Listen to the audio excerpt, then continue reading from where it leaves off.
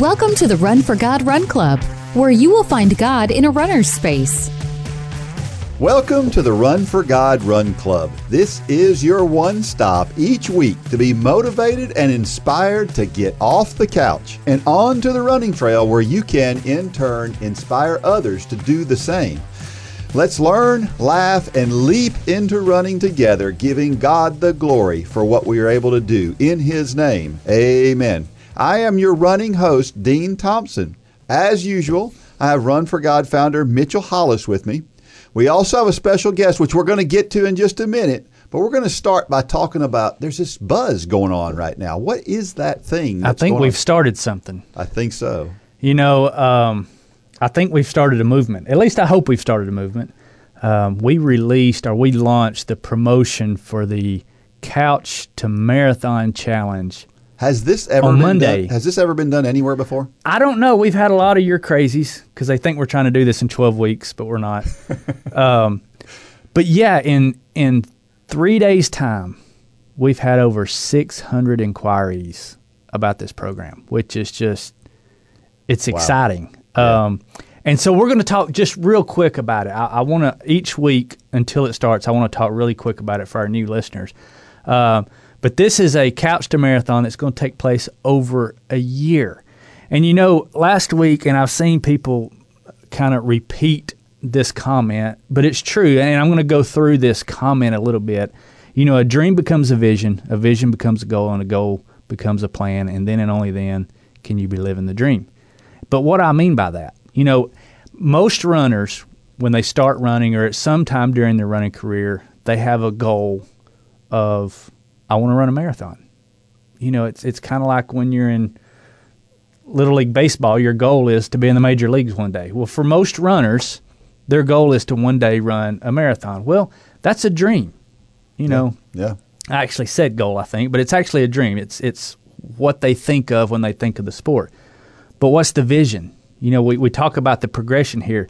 So the vision is next year I'm going to train for a marathon. So it kind of starts to bring that dream into a clear vision. And what better way to come out of 2020 and what it has been than to go into 2021 with a dream in mind? You know, everybody knows I listen to Dave Ramsey, and I get tickled every time I hear him say, he said, 2020 was the year of the dumpster fire. That's what 2020 was, and I agree. But so we've got down to vision, which most people can get that. They can get the dream, and they can get the vision, but then you've got a goal. Well, we all know what SMART goals are. They've got to be specific, measurable, attainable. Help me out with the R. That's the one I always mess. Realistic and timely. Yeah, and timely. So you've got to start fine tuning that vision to get down to a goal. Well, for these people who are joining the Couch to Marathon Challenge, the goal is the Disney Marathon, or a marathon in January of 2022. So we're talking about 1 year here, basically. We're going to start mid-January of 2021. But most people, they get tripped up on the plan. So a dream becomes a vision becomes a goal becomes a plan. So what do you got to have to plan a marathon? You've got to have a training plan, which we always say a training plan is really not rocket science. Anybody can go online and download a training plan, but that's just the first step. The real work comes from the time you get the training plan. You've got to have action. So, you know, the first step of a plan is taking action. So what is the action? Well, for these people, it is going to be joining the Run Club and registering for the Couch to Marathon. That's your action. And by the way, it's free for Run Club members. This whole year's worth of training and accountability and motivation is free for our Run Club members. But you've also got to create accountability. Yep. And what is accountability? It's surrounding yourself with people who are going to hold your feet to the fire. That's which the Run for God Run Club is custom made for. Exactly. Not only, but it doesn't need to just be our group of people. You need to surround yourself with a group of people intimately in your life who you see every day and talk to every day, who's going to ask you. They don't have to be runners, but you need people asking you, how's that marathon plan going? Yep. Because if you know that somebody's going to be asking you that, guess what you're going to do on those days when you really don't feel like running? You don't want to have to say, oh, I've missed a week, or I've missed missed 2 weeks. Motivation, and this is different from accountability. Surround yourself with people who give you a reason why you can instead of can't. We all have those naysayers in our life, and we can't get rid of them. We're just going to have some of those people in our life, but you need to surround yourself more with people who give you reasons why you can. They're encouraging you all the time, and they're motivating you. And I actually picked this term up last night. I help out with the youth at our church, and our youth pastor was doing a whole sermon series on this, and I love this. I got so excited when I heard it, and you're going to love this comment too. He said, "Stop trying and start training." We always say, I've never seen Star Wars in my life, but I know what Yoda said. He said there is only do or do not. There is no try, or something like that. That's like I right. said, I've never seen it. But trying is a sentiment, and training is an action. That's right. And people have to learn that concept that you can fail in training, and you can get back up, and you can go at it again. But trying is just a sentiment. And I really loved his sermon series last night on that. But Run Club helps you with all 4 actions of living a dream. We go from a dream to a vision to a goal to a plan to success. And so this is going to start mid-January. Like I said, it's going to be free for all Run Club members. But you got to get signed up for Run Club. So if you want to find out more about this Couch to Marathon Challenge, we've made an easy link. It's runforgod.com/marathon, and find out everything you want to know. I know I'm doing it. Our whole team is doing it. We've got a lot of people already signed up who's saying they're doing it. There's a lot of buzz going on online about it right now, and I'm really excited about it. What about you? I'm pretty fired up about it. I can't wait to see the success stories, because they're coming, and you don't know what form they're going to take yet, but they're going to be pretty spectacular. Well, let's talk about the people out there right now for just a second who have reasons. Let's take a quick look at our team. Okay, Yeah. So we have you, who is the veteran marathoner. I would say more elite level marathoner. You're fast. You've won marathons before. So we've got you. We've got me, who I tend to be a pain junkie. I haven't ran in quite a while now. I've been doing a lot of walking. I've committed the past year or so to coaching my son. That season of my life is over. He's moving on to bigger and better things. So I find myself having been removed from running, and I want to get back in, and I'm signing up for a marathon as my goal. So I represent a lot of different people. We have my wife, who, running is not her favorite thing, but she understands the benefits of it. And she's been doing a lot of walking lately. She's coming into it. So she represents a lot of people. And we have Gay Coker, who is older in age. I won't say her age because I don't want to get thumped when I get back to the office. But she's older in age. And there's a lot of people that would probably think Gay can't do that. And she represents a lot of people. And I think between the 4 of us, we represent pretty much every segment of the population, and we're all doing it. Yeah. And we're all doing it together. So that's the beauty of Run for God, is we can bring every segment of the church together. I always say that so many of our churches nowadays are segregating based on people, and rightfully so. You have young adults, you have married, non-married, you have singles, you have widow ministries, you have all these different ministries. And very rarely do we bring people together anymore. Even in the sanctuary, we have modern services and traditional services. But Run for God is really cool that you can have, maybe not in the marathon challenge, but you have young adults, older people, single, married. You have all these different demographics can come together, and that's represented on our staff. So we're really excited to get it going, and we hope that everybody listening will join us as well. If you don't know, again, that's Run for God Run Club / Marathon to get all the information that you need. All right. We are so excited today. This is our first time that we have tried to do this whole Skyping somebody in thing in this podcast. After 35 podcasts or something like that, I think we're on number 34, but we had a couple of extras in there. And so we've had a bunch. And I'm really, really excited this week because we're going to talk about nutrition. We get a lot of questions about nutrition, a lot of people that want to know more. One of our most popular podcasts was somebody who came in to talk about nutrition. And so I'm really excited. And this was just by fate, I'm sure, just coincidence that I happened to see a Facebook post that I met this lady. And I thought, this sounds great. I need to see if she is willing to talk to us. And she's not only willing to talk to us, she's excited about it. Hello, Eden Morris. Hi, how are you? Great. It's good to see you. She's from Jackson, Wyoming. Now tell me the difference between Jackson and Jackson Hole. So Jackson, Wyoming is the town that's in Wyoming. Jackson Hole is the greater valley. Hole is another word for valley. So when you say Jackson Hole, you're talking about the Tetons, you're talking about the area just north of town, the National Elk Refuge, all the land that's around the town of Jackson. Okay. So Jackson Hole is the valley, and Jackson in itself is the town. All right. I did not know that. I learned something today. A lot of people don't. So again, we're going to talk diet and nutrition. We're going to look at it, I think, after talking with Eden from a little bit different angle. And I'm excited about that because we've talked about how important what we put in our bodies is. But she talks a lot about our relationship with food.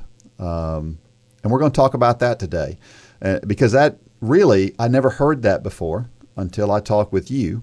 And it's so dead on because that's what you hear is people struggling with that relationship. But first, let us go back and answer our trivia question from last week, right? Because we did ask it. And it's funny that this trivia question came up last week because it came up before I knew Eden was going to be here. And this question kind of is a little bit about our health and what we eat. So the question was, what is the leading cause of death in North America, and why is running helpful to lessen the possibility that we will all go that way one day? And the answer to the question was heart disease. Heart disease is the leading cause of death in North America. And we can decrease that chance of us dying from heart disease by doing a number of things. One of them obviously is diet. Another one is exercise. And so we're talking about both of those today. Some reasons. Running lowers your blood pressure and cholesterol levels. It lowers your bad cholesterol and actually increases the good cholesterol. Running helps you maintain a healthy weight. That's something that you'll always notice a link between obesity and heart disease. It's well documented. And of course, Run for God is full of weight loss stories.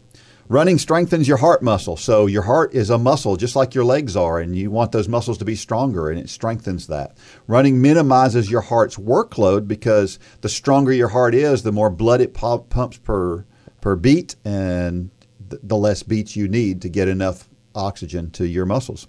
And the bottom line is this. Regular running can reduce your chances of having heart disease by 30 to 55%, depending on what study you choose to look at. But it most certainly decreases the risk.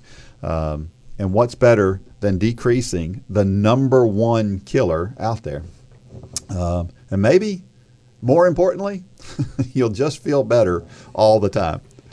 So, Eden, tell me, I know you're not a runner, but you do some endurance sports with cycling, and you do a lot of hiking, which to me and a lot of our listeners are also walkers, and which goes well with hiking. Hiking's just a little more, I guess, a more strenuous form of walking. A little more adventurous. Yeah, more adventurous. Just longer and more uphill. Yeah. So what's your take on running and kind of how to pair running with a good diet and that kind of thing? So back to what you said about endurance sports. I mean, there is research to show that it does support cardiovascular health. You just gave out a bunch of good statistics on that. One of the reasons I'm not a runner is because I do have a lot of joint injuries from my previous athletic background. And so it hurts. It's painful. So I had to find which activity wouldn't be painful, or I could still support cardiovascular health, which is why I'm more into hiking or long walks. Like, because you do like ski hiking in the winter, we call it skinning or touring. It's the same thing. It's like hiking and it's long. But I'm very curious to see if any research comes out regarding the long-term effects of endurance activities on longevity. And my gut feeling is that we just have to be careful with how much continued physical stress we put on our bodies. And endurance athletes like really need to pay attention to what their bodies are telling them. So if they feel good when they're running, great. But if there's significant swelling in their joints, specifically their hips, knees, or ankles, like they need to be aware of that and maybe taper down and be more, intentional with their runs and do them in a way where it still supports joint health. And I mean, questions I ask as a runner: are you experiencing extreme fatigue? Are stress fractures an issue? How long are they lasting? Because prolonged stress fractures could be an indicator of chronic inflammation, decreased bone mineral density, and low energy availability. And we'll talk about that later. But pairing a training routine with a sufficient nutrition plan that promotes recovery is paramount to performance and overall health. And so eating enough of the right things before, during, and after an activity, it promotes recovery, it prevents injury, it keeps your hormones balanced, etc. Yeah. And you're absolutely right, because as runners, I've gone to orthopedists before with injuries, and they look at me and they say, well, you're a runner, so I know you're not going to listen to this, but. Yeah. Oh, I've gotten that before. I've been with an orthopedic, and they're like, so yeah, you can't jump rope anymore. Yeah, you can't do that high intensity activity. You're like, yeah, no more of that. And I'm like, all right. Yeah, whatever. So let me tell you a little bit about Eden. I've kind of put the cart before the horse, and we've asked her a question before we even introduce her.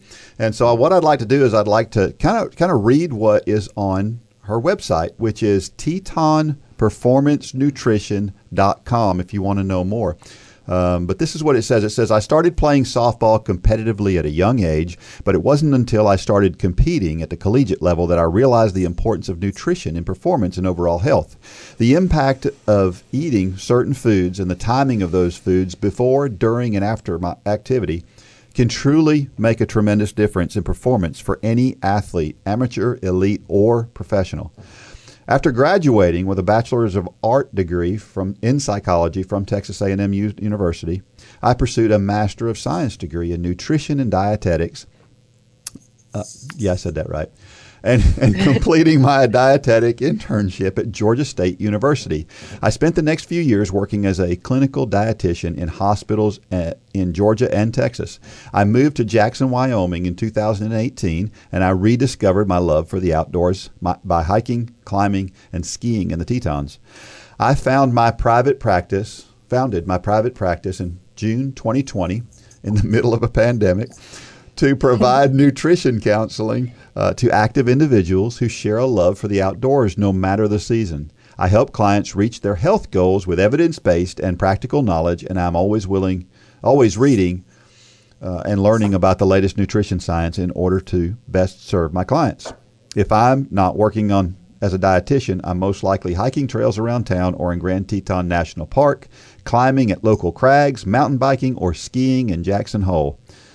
And then she lists some credentials and certifications: a Master of Science degree in nutrition and dietetics. She's a registered dietitian, a licensed dietitian in Georgia, Texas, and Wyoming, Academy of Nutrition and Dietetics member, and sports, cardiovascular, and wellness nutrition member. So she is well qualified to talk about what we are going to talk about today. And interestingly, I knew Eden before we ever talked, I felt like, because her mother talks a lot, doesn't she? Yeah, I got it from her. Yeah, she's a great lady, and I would talk to her, and we would, and your name would come up in conversations regularly. So I knew you before through your parents before getting a chance to meet you personally. So you grew up in Georgia, right? Right. Yeah, I grew up in Cohutta. My parents built their house right before I was born. It's on 17 and a half acres, and I grew up playing outside, climbing trees, playing with our animals, riding horses, and we had dogs, cats, horses, goats. I was outside all the time when I was a kid. I might not have been doing mountain adventures yet, but I still was a very outdoorsy child. And I really, really hated summer reading growing up because I had to be inside. I was like, I don't want to be inside. I want to play outside. But yeah, my parents still live in the same spot in Cohutta, Georgia. And yeah, I don't go back east very often, but if I do, I go to Cohutta and I go visit my parents. And it's, I'll tell you this, I mean, I know where that piece of property and house is, and you may be living in a beautiful place now, but you grew up in a beautiful place as well. Oh, exactly. Yeah. And I think I live around, I live in Cohutta. I love Cohutta. Matter of fact, the saying is, ain't no place but Cohutta. Ain't no place like There's Cohutta. There's a bumper sticker. Yeah, that's right. So anyway, how are things in Wyoming now? Oh, I mean, it's beautiful, of course, but, the pandemic is very real here, too, especially since so many people traveled here from every part of the United States this year on vacation. Everybody, got antsy and they were inside. Like, where can we go? And so actually we had a lot less international travelers, but a lot more domestic travelers through here. And, when the pandemic started, a lot of small business owners here were very concerned about, like, are we going to have tourism this summer? Because the money that they bring in from tourism supports their business throughout the rest of the year because winter is so long here. And then it ended up being one of the most busy summers we've ever had. And Isn't that crazy? It was just, there was kind of this saltiness with the locals here. Like, we were very happy that people were here, but at the same time, we're like, please just wear your mask. Like, please just wear your mask. But I mean, just going to go back to, this is one of the most beautiful places in the country. One of the reasons I moved to Jackson Hole is because it reminds me so much of Cohutta, but it's like Cohutta, North Georgia on steroids. So it's like the same thing. Cohutta is located in the foothills of the Appalachian Mountains. This is like, I don't know, one of the most beautiful places for mountain ranges in the country. And and then it's got this really great close-knit community around it. And I love that I can go to the coffee shop and people are like, oh, hey, Eden. I'm like, oh, they know me. That's so nice. It's the same thing if I walk through downtown Cohutta. I know the mayor, or I know, if I walk into the post office, I'm probably going to know the person working there. I'm going to see somebody. Like, I really like that. So it's just kind of where I grew up, but it's on steroids. It feels like my home. Yeah. Like my version of Cohutta. Yeah. That's awesome. So you love the outdoors. So what is your absolute favorite outdoor activity? So I learned to ski in 2019, in January 2019, and I just love it. Like, it's a new sport for me, but I've advanced quickly, and people are like, oh, it's because you're an athlete. I'm like, no, what behind that, there's a dedication to learning something well. And so I'm consistent with it, but I love to learn. And there's so much to learn when it comes to skiing, from technique, different kinds of snow, understanding snow science, understanding weather patterns, how layers of snow create what's called a snowpack. But initially when I moved to Jackson, my favorite activity was hiking. I still love it. It's fun. And, you can see some really awesome places, but the difference between hiking and skiing is that once you've hiked somewhere really high, you get to go down a lot faster when you're skiing than if you're hiking. And I like going fast. I'm pretty fast. Man, I'm right there with you. That's why I can't give up on being as fast as I can be, no matter how old I am. So you went to school originally for psychology, and then you went on to become a licensed dietitian, and those two things go together well, don't they? Yeah, there is an undeniable overlap between mental health and nutritional health. Like, our food choices usually reflect what's going on in our lives, whether those choices stem from stress or even celebratory occasions. I think about, like, if something good is going on, we all usually get together over a meal and we, come together that way. But if we're stressed, sometimes people, comfort themselves with food, or sometimes appetite goes away. And so it's important to discuss somebody's mental health and where they are, because it impacts their daily health choices. Yeah. So we're going to talk about the motivation behind why you chose to focus on nutrition. But it grows out of a concern for others, doesn't it? I know your parents. I know how they are. They're really concerned about others. And so you kind of come by that honestly, don't you?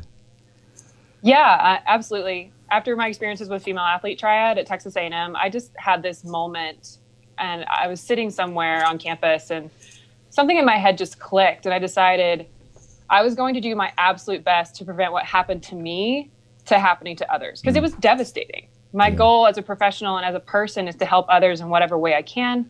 And I'd say I definitely drew inspiration from both of my parents, and specifically my dad is a business person, and why he's a criminal defense attorney. His goal is to help people, and that's my goal as a dietitian. Yeah. So I'm assuming you probably have at least one or two great success stories probably of people who you were able to help through that. Do you have a story you can share with us real quick? Because my practice is so new, I'm still kind of getting those stories. Yeah. So I wish I had a better answer, but I guess I'd say almost all of my clients so far have felt prepared to handle their health after we've worked together. It's not that they don't need me anymore, but they have the tools and resources they need in order to make healthier choices overall. Mm-hmm. And they still reach out here and there if they have a question. But they also leave my services feeling like they have a friend and like they had somebody listen to them. And that's really important. And so I also think about my own nutrition journey often, the ups and downs, the heartbreak, the shame I felt after my diagnoses from female athlete triad complications. And I look back now and I think about how far I've come and how hard I've worked to rediscover the healthy balance between loving all foods, nourishing the body, and then performance. And I mean, I'm just so blessed to have this body that God has given me. And even though some of the memories from my past and everything I experienced still bring me to tears and they're really painful to think about, I'm very grateful for every experience, and it makes me more relatable to my clients. So Eden, I'm going to chime in here because I'm just listening to all this, but just for our listeners and for me, this may be my ignorance, but explain what female athlete triad is. Yeah, we have a more specific answer. I mean, it's a question for that one, but female athlete triad is this combination of disordered eating, low energy availability, menstrual dysfunction, and bone mineral density issues. So specifically for me, I had secondary amenorrhea, which the difference between primary amenorrhea and secondary amenorrhea means that if you have secondary amenorrhea, you have gotten your period before and then it goes away. Versus primary amenorrhea means that you never, ever experienced a menstrual period. Like it just never came, which shows that there's a hormonal imbalance. But the low energy availability over a long period of time, your body will shut down certain processes and certain systems to prioritize the most basic ones that need to function. So that's where you end up with bone problems because you need calcium for muscle contraction. Sodium and calcium work together to make sure your muscles are working. And if you're not taking in enough dietary calcium to support the activity you're doing, your body will take it from your skeleton because your skeleton is that reserve for that. And so I ended up with a lot of deterioration throughout my body from this. And there was a rebalancing period after I was diagnosed, and it took about a year to really feel balanced again. But some of those injuries, they're never going to go away. And I remember trying to explain to people when I was 22, like, family, friends, like, I'm injured, but I'm injured for life. Like, but you're so young and you look so good. And I think that's important to remember, that just because somebody looks a certain way on the outside doesn't mean that there's something not going on internally that you may not know about. Yeah, that goes for people spiritually as well, right? Right. We see people walking around; they all look great, and it's why we should. Social media. Yeah, it's a highlight reel. That's exactly. Everybody looks great on social media. That's exactly right. Yeah. So we have several things to share with you today, and after the break, we're going to talk about more specifically some of those challenges that Eden faced while she was a college athlete. And kind of what led her to the point where she's at now, as you've heard. But first, check out J Radio. You get up early before the kids for your morning workout. Spend some time studying or reading your devotion. And pick up the kids each afternoon.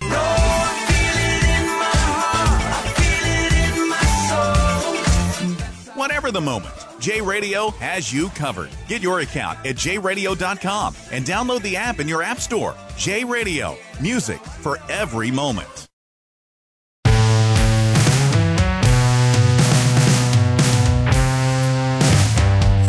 All right, we are back. And remember that you can send messages to dean@runforgod.com. If you've got questions, if you've got suggestions, anything that you've got that you need to communicate with us, want to know something about training, you want to know how to get faster, and you've got the specific question, and send them to me at dean@runforgod. If there's something you want to hear more of on this podcast, let us know what that is, and we'll be glad to find the resources to give you exactly what you want, because this is all about you. If you don't know about us and you just happened upon this podcast, go to runforgod.com or runforgodrunclub.com and find out more.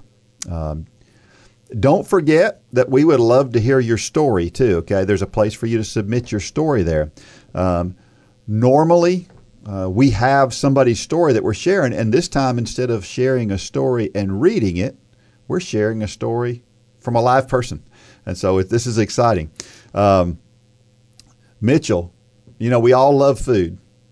Yes. But you especially like good food, don't you? I do. I consider myself a food connoisseur. Probably not the type of food that most of our listeners would think that I like. I'm a smoker. I love smoking meats. I love barbecuing. But I love to do it. I love to get creative with it. So yeah, that's if you come to my house probably 4 times a week, I've got something on the smoker, and that's turned into kind of one of my hobbies the past few years is smoking meats. I love it. Yeah. Now Eden may have a problem with some of my meat choices, but No. I like it when people are creative with their food choices. Yeah.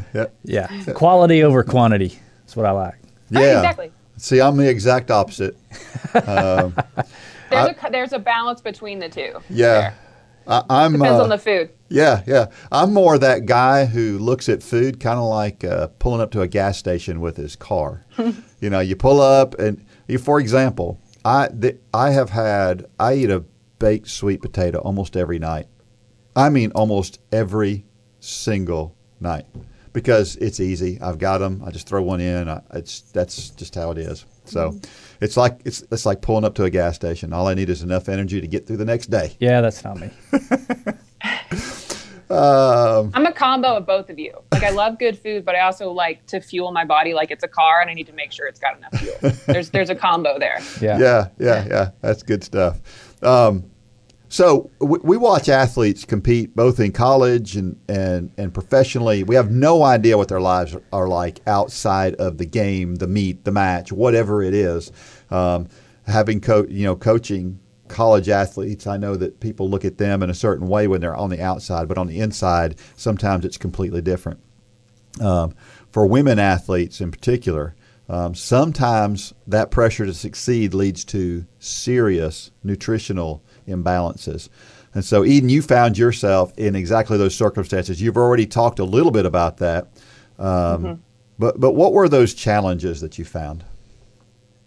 Yeah, I'm going to talk about some stuff that's pretty sensitive for some athletes, but I guarantee you've got some that have gone through the same thing, or they still are. So, but the summer prior to my freshman semester at Texas A&M, I got my strength training program in the mail, and I just took to it. I loved it. I enjoyed it. And I trained really hard that summer. It was the summer of 2008, and I ate well. I had a good relationship with food. I had a good relationship with my body. I lost 15 pounds, but I was strong, and I was fast, and I felt good. And as soon as I showed up to Texas A&M, the comments that I got from coaches and strength coaches, they didn't think about what they were saying. It was, oh, you're not the size you were when we recruited you. Oh, you're not the athlete. You don't look like the athlete you used to. Oh, you're too thin. Or you're not fast enough to play middle infield. I was a shortstop. You're not strong enough to be a catcher. And so I get there. I've moved halfway across the country. I'm like, why am I here? Yeah. They don't want me. And so my freshman year, I was all over the map mentally. That's when I started struggling with menstrual function. And so I went home the summer of 2009, and I just really tried to rebalance and refocus. And I did the same thing I did the summer before. So I really trained hard, and I came in the next year, my sophomore year. And at the beginning of each semester, we would sit down with our coach, and we would have a meeting and say, well, what can I do better? What can I do to get on the field? What am I not doing? And she said to me, she's like, you need to get faster. You need to get stronger. And I just was like, what? I already did that. Well, what am I not doing? And so I really was like, well, I'm going to look off the field. And so I started becoming very focused on my nutrition. And I read a book. Then this book is great. I recommend it to people if you just want to know like a basic level to start. But it's called The All-Pro Diet by Tony Gonzalez, who we all know from the Falcons, and Mitzi Dulan, who's a dietitian for the Kansas City Chiefs and the Kansas City Royals. And it has a lot of good info in it, but I became too restrictive. And that can happen with athletes because we're all very type A. We want to do everything perfectly. And so I just became very restrictive with food. I wouldn't allow myself to eat a lot of things. Or if I did, I didn't have a lot of control around it because I hadn't eaten it.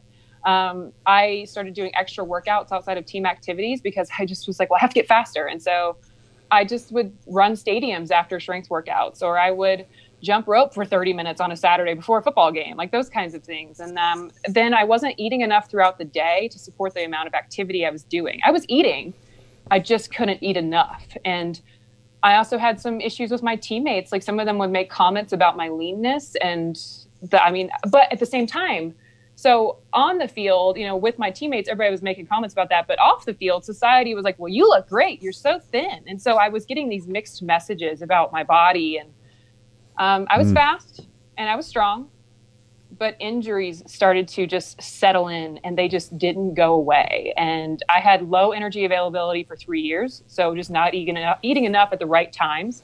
Because if you looked at the total caloric intake of what I ate throughout the day, I was eating enough. Mm-hmm. It just wasn't at the right times. I lost my menstrual period when I was a freshman, and it did not return until I was a senior at Texas A&M. I had disordered eating patterns. I had binging behaviors. I had restrictive patterns to where if I ate like 3 cookies, I would go in my room and do push-ups and sit-ups and be like, I didn't earn that.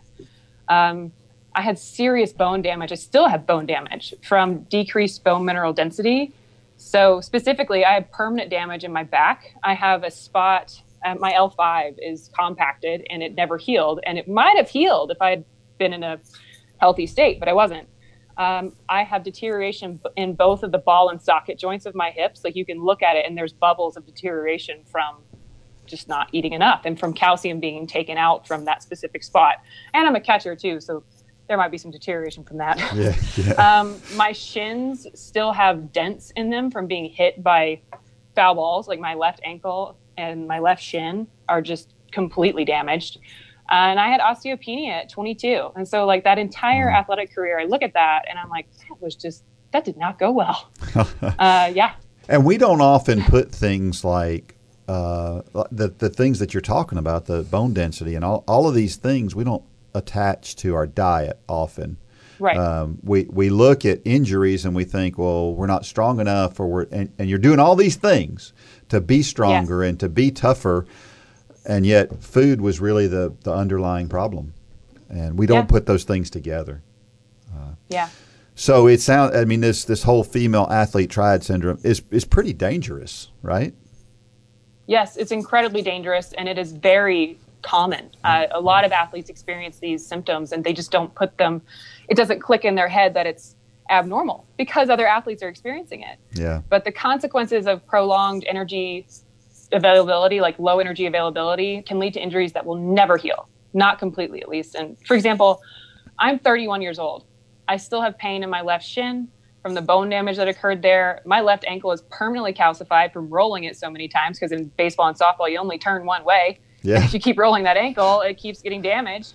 And the reason why it's calcified is because I had free-floating calcium in my bloodstream that was deposited where injuries were happening. So there's that ankle, the tendons are actually, they look like a bone if I go get an X-ray. Wow. So the calcium in my blood was being taken from my skeletal reserves to support muscle contraction, other body processes. And this is what happens if an athlete doesn't take in enough energy, specifically macronutrients and micronutrients, to support the amount of physical activity that he or she is doing.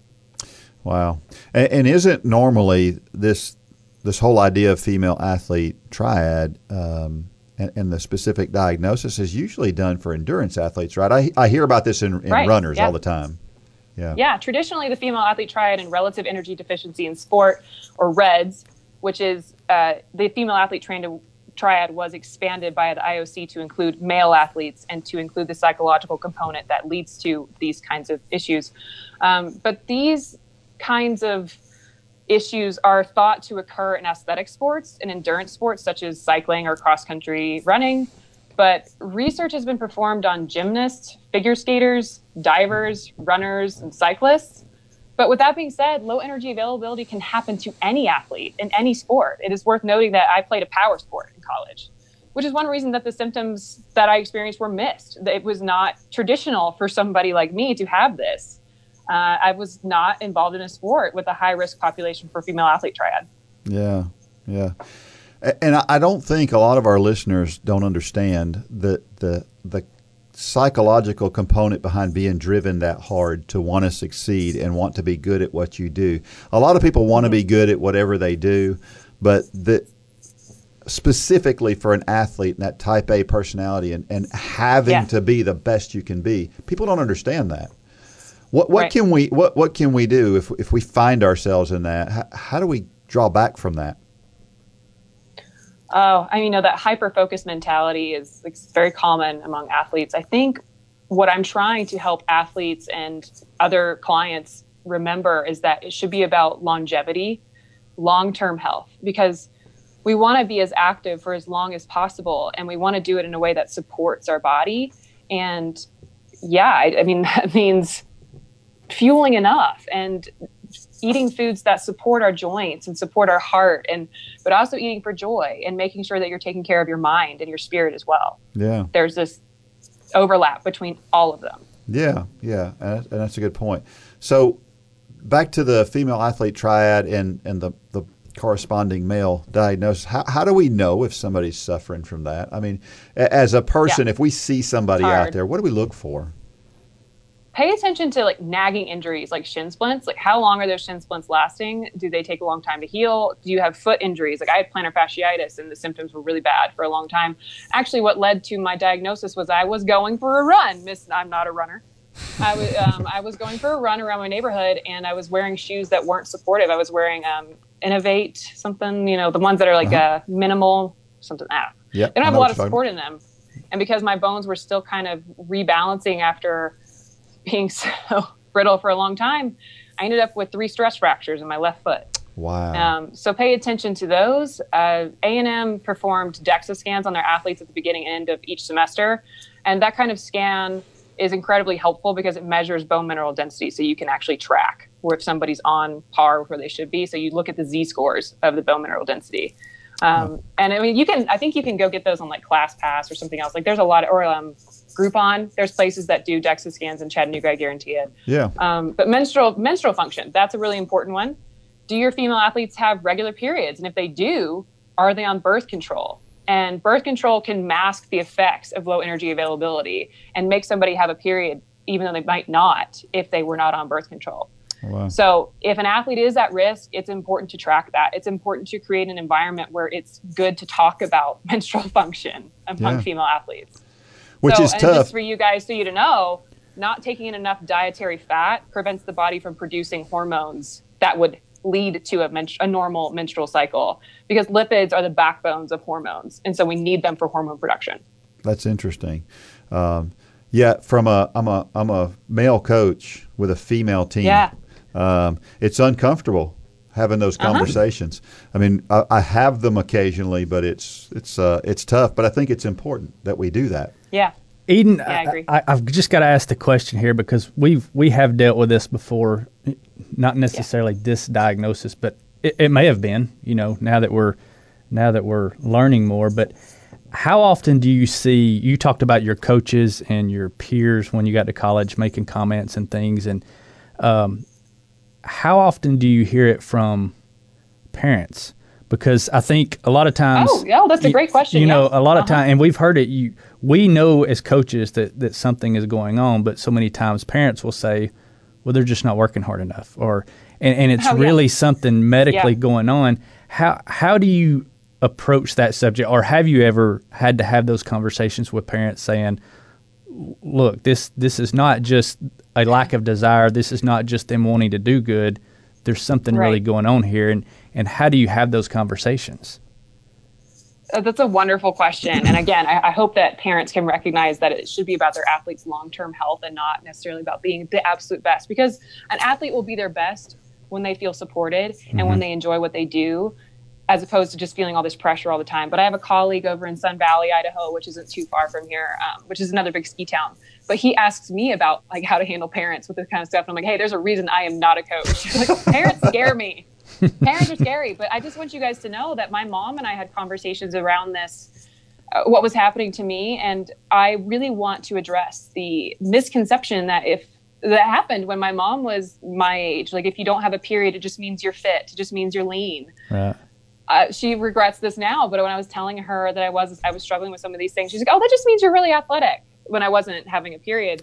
And now she's like, oh gosh, Eden, I'm so sorry. And now she realizes that she has a lot of osteoarthritis issues that she may have been experiencing these things too as a young woman, and she had no idea. Yeah. And she really was not fueling herself well either. But she was an equestrian. She was more into riding horses and doing activities like that. But she didn't eat enough, and she knows she didn't. And I love that she and I now have this relationship where we can talk about those struggles. And I hope that parents can find that overlap to where they can remember being in their child's shoes and approaching it that way versus trying to just make their kid the best athlete ever. Mm-hmm. And I really appreciate the way that my parents approached me as an athlete. Yeah, I was super busy. Yeah, I was an elite athlete, but they still let me be a kid, which is really important. Yeah. And I was very well-rounded. I was artistic. I was in choir. I had all these other interests. And another thing that I really loved about my parents, or at least my dad, because my dad was a little bit better about this than my mom. We would get in the car after a game or a practice, and we wouldn't talk about practice. We wouldn't talk about the game. We wouldn't talk about my performance. It was more, all right, Dad, I got this piece coming up for choir. Do you mind if I practice a little bit in the car? And so I would sing for my dad on the way back from practice in Atlanta back to Georgia. And that's when I would do my homework. I'd do my homework in the car. And I really appreciate that my parents let me still be an individual versus just their athletic daughter. Yeah, that's a really good point. And yeah, parents can be a nightmare. Parents can also be a blessing. Parents scare me. Like I said, they scare me. We've got on the college team that I coach, we've got some really good parents too. So if you're out there and you're a parent of an athlete, we're not busting on every parent and the here, reason I brought it up is I think a lot of times, just like what we went through with Lane several years back. Yeah. I have a son who's a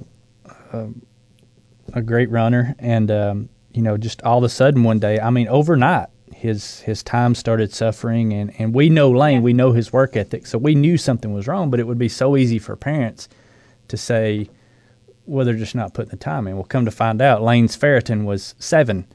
Yeah, exactly. And so, but it took us a month to figure out what that was. We had a whole learning curve with Lane in that process. But I guess the reason I bring that up is for the parents who are out there. We're not dogging parents.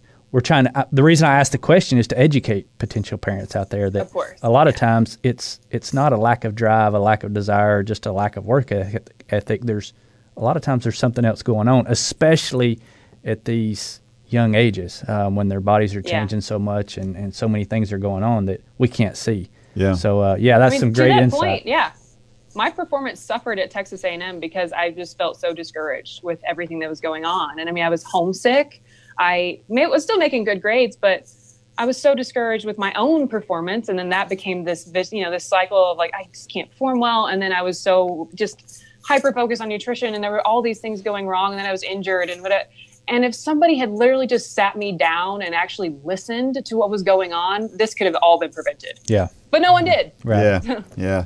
Well, also, I didn't feel comfortable talking about it. That's important to note too, that sometimes your athletes, your children, it's hard for them to talk about it because we don't create an environment where we feel welcome to discuss these really personal, deep-rooted struggles. Right. That's true. That's very true. So when an athlete is involved in these kind of things, they're obviously doing something destructive to themselves. Mm-hmm. How often do you think it is that they may even know that some of these things? I think about somebody who takes steroids, for example, to be better at their sport, and they know they're doing something destructive, but they're doing it anyway. How often do you think that's the case here, or is it almost always just somebody just doesn't know any better? I would say most of the time the athlete doesn't know that he or she is doing something destructive, or they don't know the long-term consequences, at least. They think about that short-term performance gain versus the long-term health problems. Yeah. So, for example, after one of my DEXA scans at Texas A&M, the strength and conditioning coach sat down with me and she highlighted the decreasing trend in my bone mineral density. But I didn't know what that meant. It wasn't explained to me. And I didn't care about bones. Like, as in our society, we're taught as women to care about our bones. We're in our 40s and 50s. That's when, osteopenia and osteoarthritis can set in. And so osteoporosis, I just didn't even pay attention. But the reason why I didn't pay attention is because before she highlighted that trend, she highlighted how much fat I had lost and how much muscle I had gained. And so I held on to those numbers.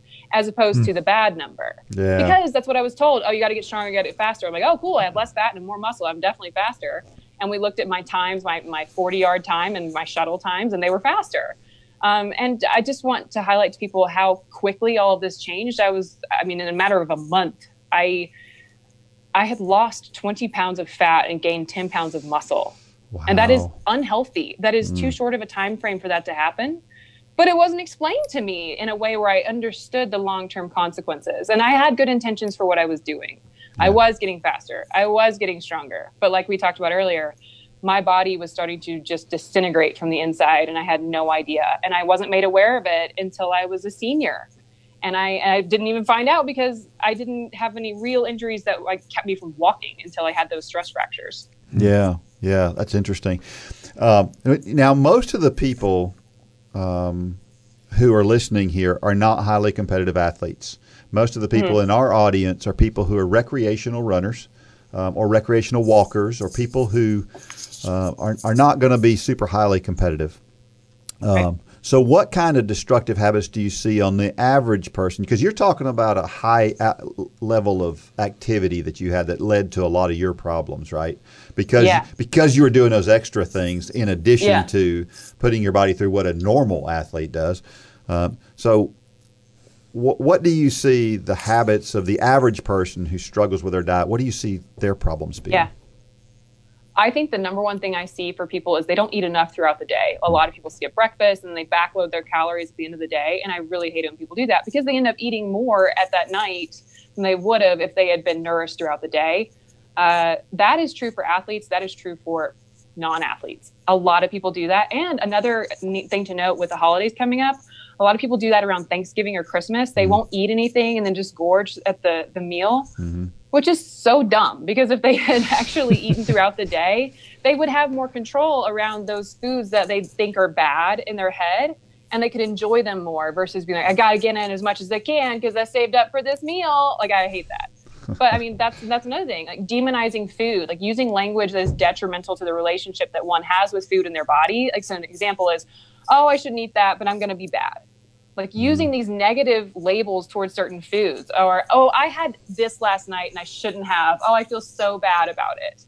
I really want people to shift that language and get away from it. It's okay to have that food, just enjoy it. Because if you're talking like that in your head, you're not going to enjoy that glass of wine, Yeah. And then another one is using food or alcohol to cope with stressful situations instead of actually addressing the way you feel deep down.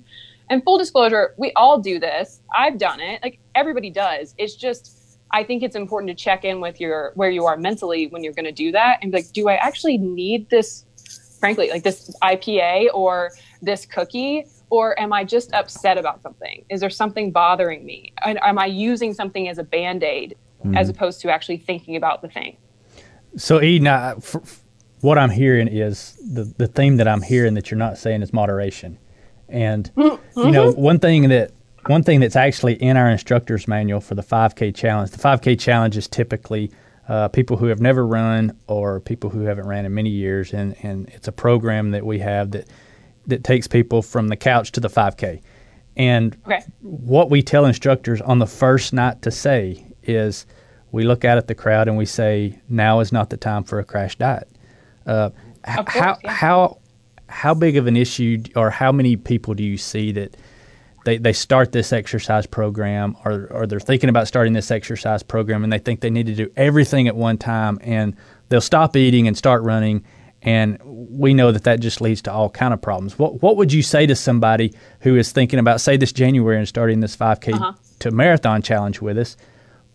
How should they look at their diet on day one? Like I said, we tell people it's not time for a crash diet, but I'm not a dietitian, so I don't try to speak to that. Yeah. But to that person who is out there who is 30 pounds overweight and they're going to start running in January, how do you look at food healthy? You look at it like it's a marathon as well. You have to make choices gradually. You can't do it all overnight because that's not realistic, and then you'll crash and you'll give up.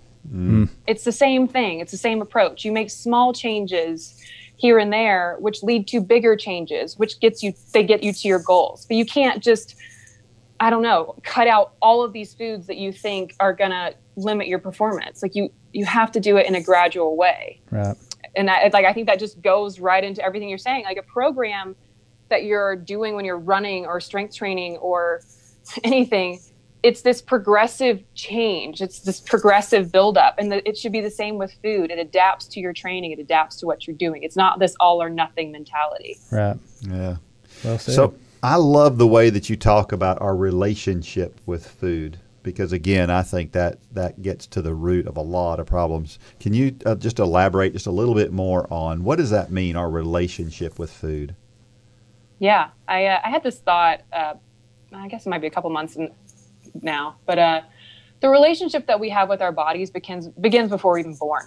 You know, nutritionally, we evolve throughout our lives. Our needs change as we age. And needs change depending on the activities we're doing. So in addition to nutrition throughout the life cycle, we mentally evolve. All of our experiences, I mean, they impact our stress, and in sometimes tragic situations, they impact what we do.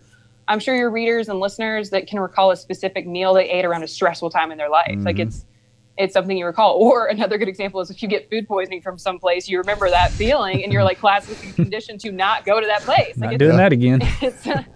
Another thing about food is it's a social thing. Like so many of us have created lasting memories over breakfast, coffee, lunch, dinner, holidays, etc. Food and nutrition bring people together from all walks of life. And I believe this is the case because every single person on this planet has to eat to survive. Mm-hmm. We are all connected on this earth, and we all have nutritional needs that are specific to us as individuals and where we are culturally. Yeah. And if I think about my own personal struggles with my relationship with food, I'll be honest and I'll tell you that I've struggled with disordered eating around my athletic career. I've struggled with body image starting in high school, and I still struggle with it to this day, but I'm in a much healthier place with how I view my body than I ever was. But this is a constant evolving relationship. Right. And recently I experienced a handful of incredibly stressful events within my town where I live. And there was a private family situation as well that impacted my health. But the way that those situations impacted me physically were very difficult. They were hard. I mean, I wasn't sleeping. I had appetite changes. I had mouth sensitivity, mouth sores, scratching of like foods hurt my mouth. I had very quick weight loss.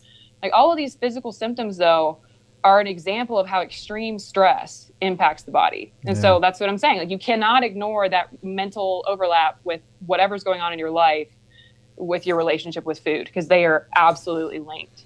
Yeah, yeah. So you have all these, you've had these experiences through college and through these negative things that have happened to you from a eating and nutrition standpoint, combined with your athletic career. But those things, we talk about it all the time, where we have stories of people who went through some tough times, and those tough times were for a purpose.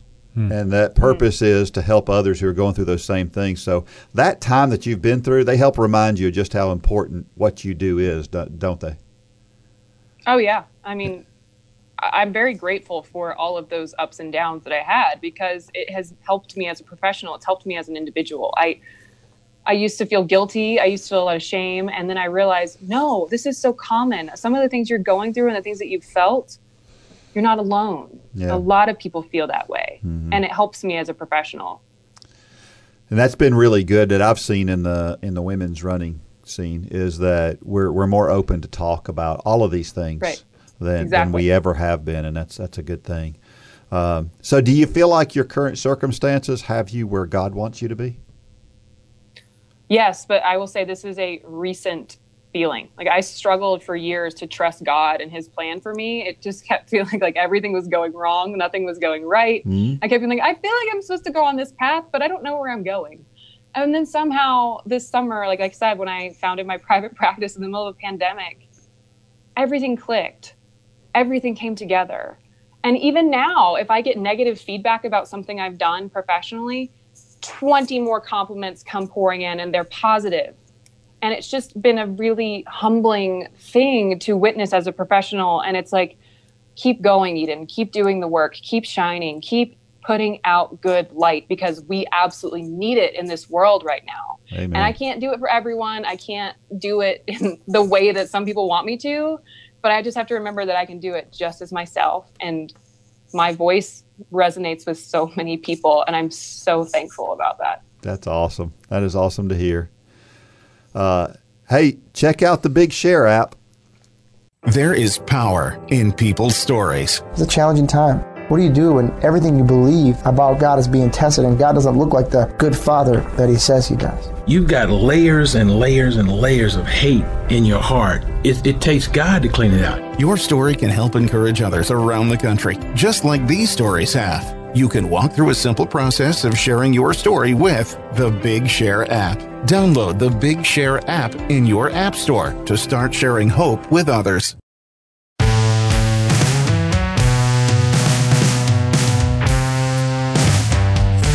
All right, so we are back, and we do not have Dean's thoughts today. There was nothing on Dean's mind over last. I doubt that very seriously. But we do have something that is much better. We have Eden's thoughts, and I am 100% certain that they are way smarter than Dean's thoughts. I concur. So you moved out to Jackson, Wyoming. You started your own business right in the middle of a pandemic, which is the time when everybody starts something new, right? Totally, yeah. We talk about being bold all the time. You already talked a little bit about kind of what some of the things that you do and all, but how is that practice going in general? Oh, I know this year has been so challenging for so many of us, but I'm so grateful for a lot of things that have happened this year. If I hadn't been laid off, I wouldn't have this awesome job. That's the best job I've ever had. My boss can be a little tough sometimes, but which I mean me. I moved to Jackson in August of 2018. I'd actually taken a step back from nutrition as my career, and I was just working the basic jobs in town to get by. And I worked at a really cool gift shop here in town called Made. Like, shout out if you're in Jackson, go to Made. They have great stuff. And then I also worked as an office assistant at a local art center here. And even when they were interviewing me, they were like, all right, do you think you'll ever get back into nutrition? And I was like, I don't know. This is Jackson. Everybody's healthy. And then I realized, no, they're not. They just were also active that we think we can get away with a lot of things. But I was let go in March, and I was worried. I was like, what now? What's the next path? I have no idea. And then I decided to just finally move forward with owning my private practice. I wanted to do it 2 years ago, and it just wasn't the right time. And this year, somehow the timing seemed right. And I'll say this, like the pandemic, when we all had to slow down in March and April, it allowed me to have the creativity to do this, to brainstorm, to make sure that I felt inspired and to believe in what I was doing. And I finally felt ready after not feeling ready for so long.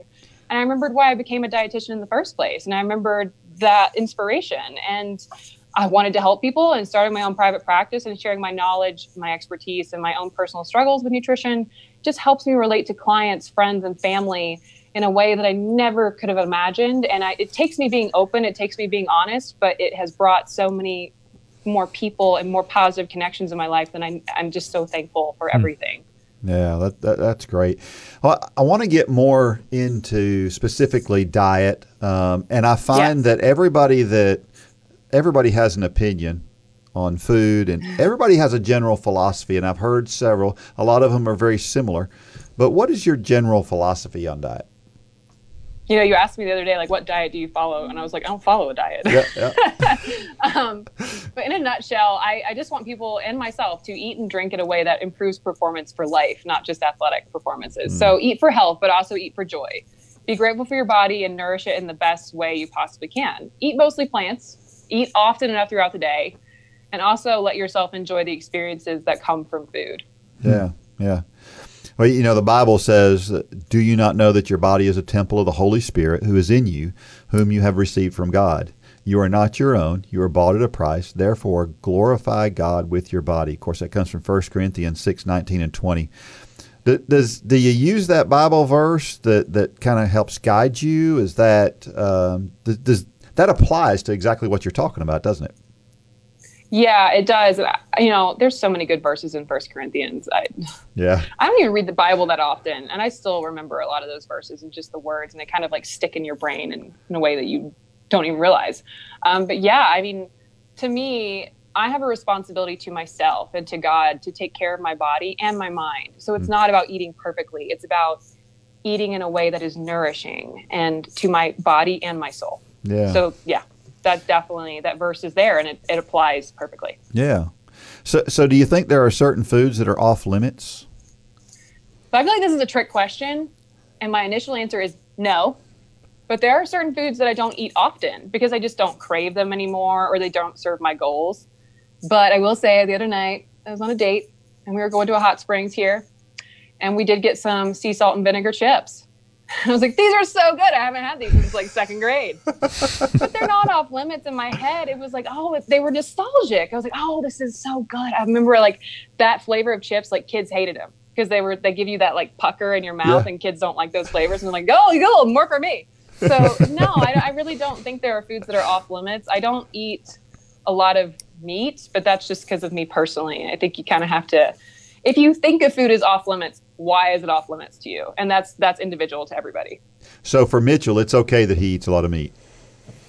For him, I would say be careful with the cholesterol. So make sure that you are getting regular physicals and regular blood work to know if it's impacting your LDL levels or the bad cholesterol. Yeah. But I mean, I'm sure that he's aware of that. It's just, I mean, just so you guys know, it's not a food that's off limits for me, but I can't really eat ground beef because at one point I went vegetarian for a little while, and reintroducing meat back into my diet, that's the one thing that my stomach just goes, nope. And that happened. It's like the enzymes that were there got down-regulated and they've never been able to be up-regulated. And so I really don't eat a lot of that. And also, I said I don't eat a lot of meat. I live in an area where there's a lot of hunting. And so I do eat wild game. And I really appreciate that somebody went out and they killed that elk and they brought it back. And they really put in a lot of work to make sure it tastes real good. Yeah. So I really like that. And I actually have an intern, and she's doing a blog post for me on wild game versus conventionally raised meat. And I'm really excited to see what she comes up with. So I'll keep you posted. Yeah, I'd like to see that. Interesting.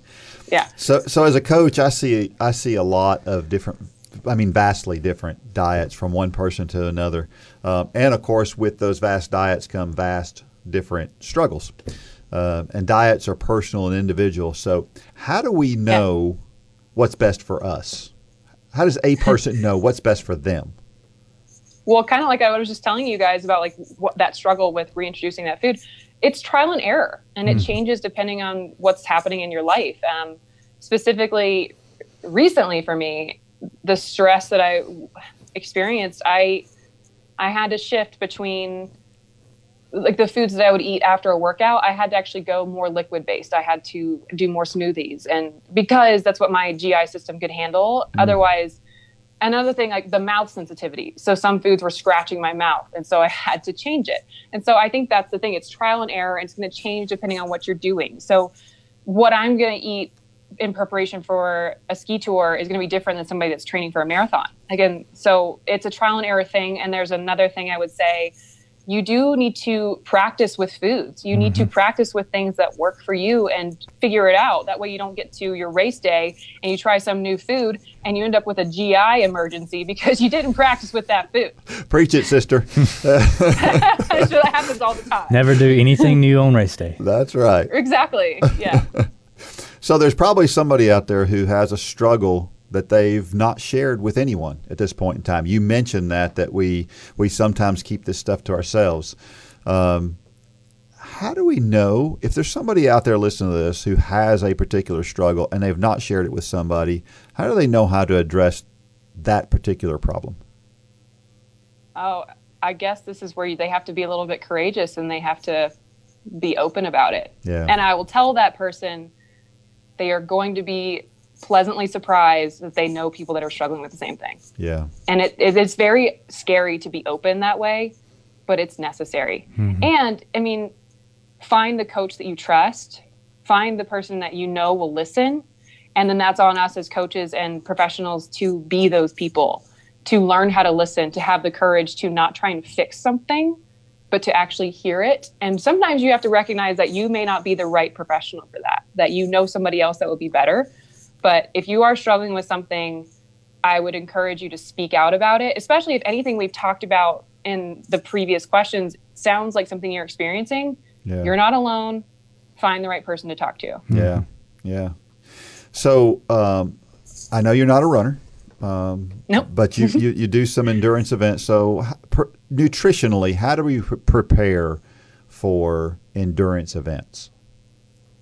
So specifically, I mean, like we were talking about earlier, I practice how I don't do competitions, but I make sure that I am well fueled always. So if I'm going to go for a mountain bike ride, I eat breakfast. I eat like muesli with berries and, almond milk. And then I take snacks the entire day. So I take like simple carbohydrates like pretzels or dried fruit. And some people like products more like goos. I just don't, because the GI, it doesn't work for me. You have to find what's going to work for you. And then you have to train to where you know what to eat after, specifically carbohydrates and certain amount of protein to promote recovery and glycogen restoration. And and there's this basic level of fueling that has to happen before an event. And if you're going to go do a big adventure there was somebody nailing downstairs. I was like, what is that? There's businesses below my apartment. I got distracted. If you're going to go do a big event the next day, make sure that you have an adequate meal the night before. Make sure that there's complex carbohydrates in there to a point that you know that you can handle them and you like them. But there's a building period. There's a progression to get to those certain kinds of foods to make sure that you're well fueled before an endurance event. Does that make sense? Yeah, it does. And we talk about that all the time, how we talk about it from a hydration standpoint, that you can drink all the water you want to on race day, but if you didn't start off at the right level, exactly, it's a problem. Yep. Yeah. Same. So what do you think is the number one thing that a runner is deficient in nutritionally? Now, if I had to guess, it's probably overall nutrient intake. I bet you they're not eating enough throughout the day, specifically carbohydrates before and after a run. Yeah. Oh no. Yeah. Can you guys hear that guy? Well, I can now. I didn't hear it before, but that's okay. That's all right. It's all right. We'll keep going. Maybe they'll stop. So we had somebody in here not too long ago on this podcast who is a plant-based whole food. 100% no dairy, no breads, basically. Really, really, really super strict kind of thing. What do you think about a fully plant-based diet? So I support a plant-based diet if an individual has quality reasons for doing it and they're not restrictive about it. So specifically, like if they have environmental beliefs or personal reasons. I have a girlfriend in Atlanta who's a vegetarian because genetically she has higher cholesterol, and going plant-based helped her reduce her cholesterol. And that's kind of what we were talking about with Mitchell earlier in the meat, just watch your cholesterol levels there. And that's another reason why I'm not really for keto diets, because I'm like, what about your long-term effect on your cholesterol levels? Yeah. But I really want people to, if they're going to do a plant-based diet, to, again, introduce it gradually. You don't want to introduce all this fiber into your diet when you haven't been eating it, because then you're going to end up with GI distress. Lord, that explains some things. Yeah. I understand seeing documentaries and being enlightened about some of these issues, and I totally encourage that. But if you want to do something like that, if you want to go plant-based, just do it in a gradual way, and don't do it just because you saw a celebrity or an athlete that's doing it, because they have a team in place to make sure they're doing it right. Right. Don't just think that you can change things, like in a 180-degree format and be like, I'm just going to completely change everything, because you'll end up in the bathroom more often. Probably the best way to put it. Yeah. And that's exactly, I'm an athlete. And so that's the way I operate. It's 100% in whatever direction I'm going. And so back when we had this guy on here, I decided, I'm going to try this for 30 days. And I was basically just about I was as strict as he was for 30 days. Yeah. And, how did you feel? Actually, I felt great, and I'm still doing it now 4 months later. And so I feel really good, but there are some serious GI issues that I continue to have today. So... Yeah. And that's the thing. You're going to have to, your GI and your gut is adjusting to that, and it takes a period of time for it to happen. Yeah. I just thought it would be quicker than 4 months, but, nope, it takes a long time. It takes a long time for your body to adjust to a lot of those changes. Yeah. Frankly, my wife's getting tired of it, but, that's a whole other story. What about seafood? So, come on, Dean, I missed some Chick-fil-A, What about seafood? Is seafood something that you think is good, bad? Is some people? Yeah, I love seafood. I love fatty fish, like for the omega-3 fatty acids in it. I love shrimp. I love gumbo. I love fish. Yeah. I think if And also, Better that's a way than for meat? people to go vegetarian in a way. It's more of a flexitarian way. Yeah. Like you can still eat fish, but not eat like red meat. Yeah. That's pescatarian. Isn't that what that's called? Pescatarian, yeah. Yeah. Yeah. What about dairy?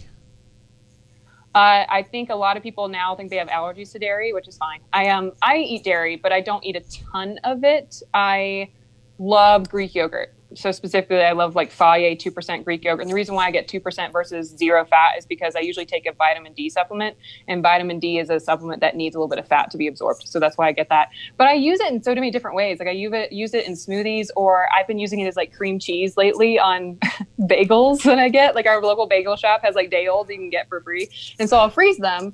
And if I'm going to go for like a hike that day or something, I'll have, that's more carbohydrates in the morning. But then I have my Greek yogurt, which is like my cream cheese. And I put like honey and cinnamon and stuff on it. But I mean, I love cheese. I love putting Parmesan cheese on salads or air popped popcorn. Like I love dairy. And I think you have to figure out like if it's something that bothers you, then maybe go get an allergy test. Like don't just think like, oh, I'm allergic. Like go actually be tested for that. Yeah. But no, I eat dairy probably every day.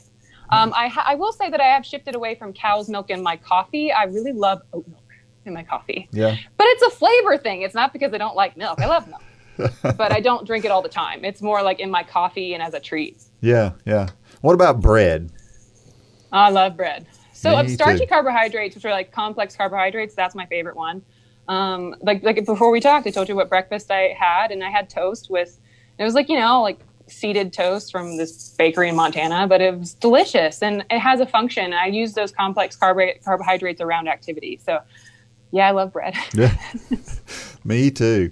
So what do you think about what people call cheat days? I think some people in some diets actually advocate for like one day a week, just eat whatever you want to. And, you know, in other words, can I have a Little Debbie occasionally? My wife's name is Debbie, so I'm really partial to Little Debbie's. Is that okay? Yeah. Well, also, before I get into that, I don't like the concept of cheat days.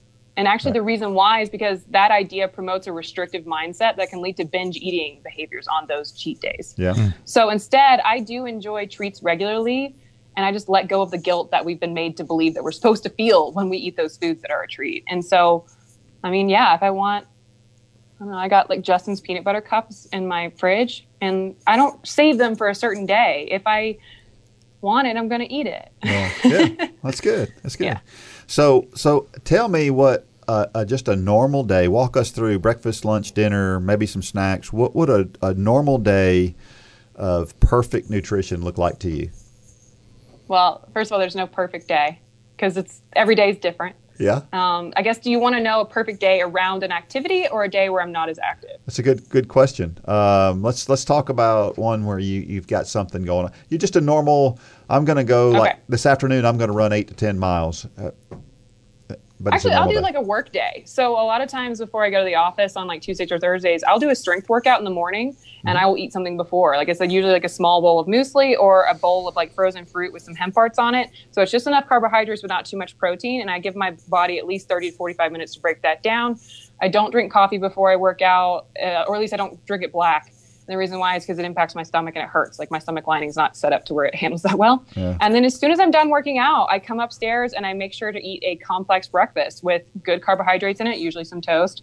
Avocado might be avocado toast might be an option. And then I'll throw in some eggs, like scrambled eggs with spinach and kale in them for vitamin K and calcium. And then I'll have like coffee I've actually been using the collagen peptides by Momentous lately. And not everybody needs to do that. We'll talk about supplements, but so I eat like a dense meal after. But when I go to the office, I have been loving just kind of making like a trash can salad. So I'll do like spinach and kale mix with like celery and garbanzo beans and red cabbage. And I'll throw like a salmon packet or a tuna packet on it, packed in olive oil, some salt and pepper, and like whatever veggies I feel like. And that's dense, but it's a lot of plants, and it's it's fish, and so it's got some omega-3 fatty acids in there for anti-inflammatory properties within the body. I will eat a snack mid-afternoon, and then usually it's like a piece of fruit and maybe a bar, so like an apple and an RX bar. Yeah. And then like dinner, I don't know, I'm really bad about dinner, but I love to do like stir fries. Like I love to do a stir fry, just like random stuff that's in my fridge or my freezer, and just throw it all together, and kind of just play with the flavors. But that's where I'm still learning. I'm still learning, like, how can I be creative with dinner? And recently I started cooking tofu more often, and that is really not the easiest thing to cook, but it's really been fun for me to learn on my own. Yeah. So, but yeah, as you'll notice, that perfect day, what's perfect about it is that there is food throughout the entire day. Yeah. Yeah. That's great. Yeah. That's great. Because we've got a whole different mindset. We'll be back with Eden here in a few minutes. If you have not become a Run for God coach yet, what are you waiting for? If you've ever participated in any sport, you've probably met a great coach. Great coaches inspire us to do more than we ever thought possible. You can be the leader that helps others achieve things they never thought possible. You, yes, you have the ability and the opportunity to be that person. All you need is a heart to help people and the ability to follow a plan. The Run for God 5K Challenge will come ready to help you inspire those around you. The step-by-step guide will direct you how to plan, pray, and train people both physically and spiritually. You can help them become more fit in their health and in their walk with Christ. Share your passion. Go to runforgod.com to find out how to inspire others to accomplish big things.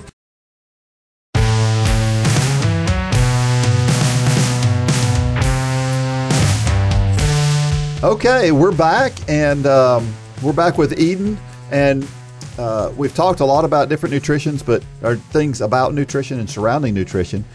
What do you think is the toughest thing about talking about nutrition all day, every day? For me personally, the toughest thing is resisting the restrictive/obsessive mindset that could come from focusing on food too much. So this is why I really emphasize the overlap between our mental health and our nutritional health. Because if I talk about both, then I keep myself from obsessing with food like I have done in my past, as we talked about. Yeah, that's good. So what do you think about supplements? We always get that question at Run for God. What about supplements? I think that supplements have their place, but they are not necessary. But if you're going to take a supplement, I would recommend having your blood levels checked before you start supplementation. For example, you talked about your son and his ferritin levels, or Mitchell talked about and that would be when you do an iron supplement. You know that something is low. You know they're not getting it through their diet, and a supplement could help. One, I will tell you guys what I'm taking. But another thing I want people to think about is that there are different categories of supplements. So dietary supplements are like multivitamins or vitamin D specific nutrients. Nutritional supplements are kind of like complete supplements, like protein powders or meal replacement products. And for example, I work with Momentous, which is a product based out of Jackson Hole. And I love their supplements, and I do not advocate for very, very many supplement companies. So the fact that I like theirs is a big deal. But then there's sports supplements like Gatorade, hydration products, goos. They're specific to a sport or an activity. And so knowing the difference between the different kinds is important for people to keep in mind. Another note I want listeners to remember is that supplements are not regulated by the FDA. So it is up to the supplement company themselves to be honest about what they put in their product. And the reason why this is an issue is if you have food allergies and a supplement is not third-party tested, you could be taking something that will cause an anaphylactic reaction. So it's important to look for third-party testing on those supplements that you take. And when I was talking about Momentous, they are NSF for Sport certified, and that is a very rigorous certification to get. When those products are tested, they have to have exactly what they say in them, or they fail the test. So it's expensive, but it's, what is on the label is what is exactly in that supplement. So, there's actually been professional athletes who have gotten into trouble. Fail doping tests. Yeah, you can fail for drug failing tests. doping tests because they said, well, it's not on the label, but it was in there. Exactly. So you got to be careful. Yeah. So the supplements I'm currently taking, just so you guys know, is I take Nordic Naturals vitamin D3, which is the active form of vitamin D. And there is a correlation between vitamin D status and susceptibility to contracting COVID-19, just so people know. I also live in an environment where sunlight is difficult to get because we have 8 months of winter. Yeah. So even though I might be outside, my skin is not exposed. And so my body won't actually, upregulate the production of vitamin D. So I'm also taking Momentous products such as whey protein powder and collagen peptides. And the reason I'm doing the whey protein powder is because, like we talked about earlier, I've been having some digestive issues, and sometimes taking in a liquid form of nutrients has been a little bit easier for me. Yeah. And then the collagen peptides, there is some promising research to show that the supplementation over a long period of time actually helps with osteoarthritic symptoms. But I will say you don't need to take collagen if you are getting adequate protein within your diet. Okay. But I do feel like that personally, this is not a professional thing. This is a personal note here. I do feel like they've helped with my knee symptoms. Like specifically, if I come back from a hike and I had collagen before I went, it kind of feels like they don't swell as much. And that's just a personal aside, not a professional aside. Yeah. And I'll let you guys know how ski season goes, but I'm actually thinking this will be my best ski season yet because I will be incorporating more nutrition into my training and into my ski days. That's great. And like you said, it's all individualistic. You may I find stuff that helps me. Here's a good example, and this is something this is a whole different category, and we won't talk about medications and stuff, but I can take ibuprofen and it will help with an injury or whatever, and that'll help reduce swelling. But I can take what's the other thing? Not Tylenol, the other one. Motrin. Aleve. What's that? I said Aleve. Aleve. I can take Aleve and I can't tell I've taken anything. I mean, it's like I might as well be drinking water. It won't make any difference for me. And our bodies react to different things different ways. And, the collagen thing may be something that's great for you. May work for other people. May not. Well, I mean, I would encourage you to actually look at more anti-inflammatory foods versus ibuprofen. And I have recently. I knew that was coming. I have recently. And I was taking, I probably shouldn't even admit this right here. I was taking a ton of ibuprofen. And I take almost. A lot of people do. Yeah. And I take almost no ibuprofen since I started this plant-based diet. That's amazing. Yeah. I'm glad you shared that. Yeah. A lot of our poor eating habits, for me, it's convenience. I mentioned that my thing about eating is I feel like it's fueling. It's like pulling up to a gas station, putting a gas pump in my car. And so I don't want to spend a lot of time fixing food. I don't like to spend a lot of time fixing food. I think it's not worth the time to fix food. And I know for Mitchell, he loves the smoking. That takes a long time, right? It takes a lot of work. But how do we balance, if people have my mindset, how do we balance that busy life with good eating? So I'm going to answer this question with kind of like an aside on a different topic. But I heard this a few years ago discussing finances, and we all say, oh, I can't afford that. And actually, it's not usually that we can't afford something. It's just that we have prioritized our money to go towards something else. And so I would say the same thing with health and nutrition. Like, look at your priorities and where you spend your time. We are all busy, but we only get one body. So it's important to take care of it so it lasts as long as possible. And when I say take care of the body, I mean physically, mentally, emotionally, and spiritually. But a quick tip to make sure that you're never caught off guard nutritionally is to carry a snack with you at all times. And it doesn't have to be anything fancy. I mean, I was telling you guys, like, I like certain kinds of bars, and I always have one in my bag when I leave my apartment or in my backpack when I go to work. But you want a snack that contains protein and carbohydrates. So the carbohydrates are quicker energy, and the protein will keep you fuller longer. And like I said, I don't know.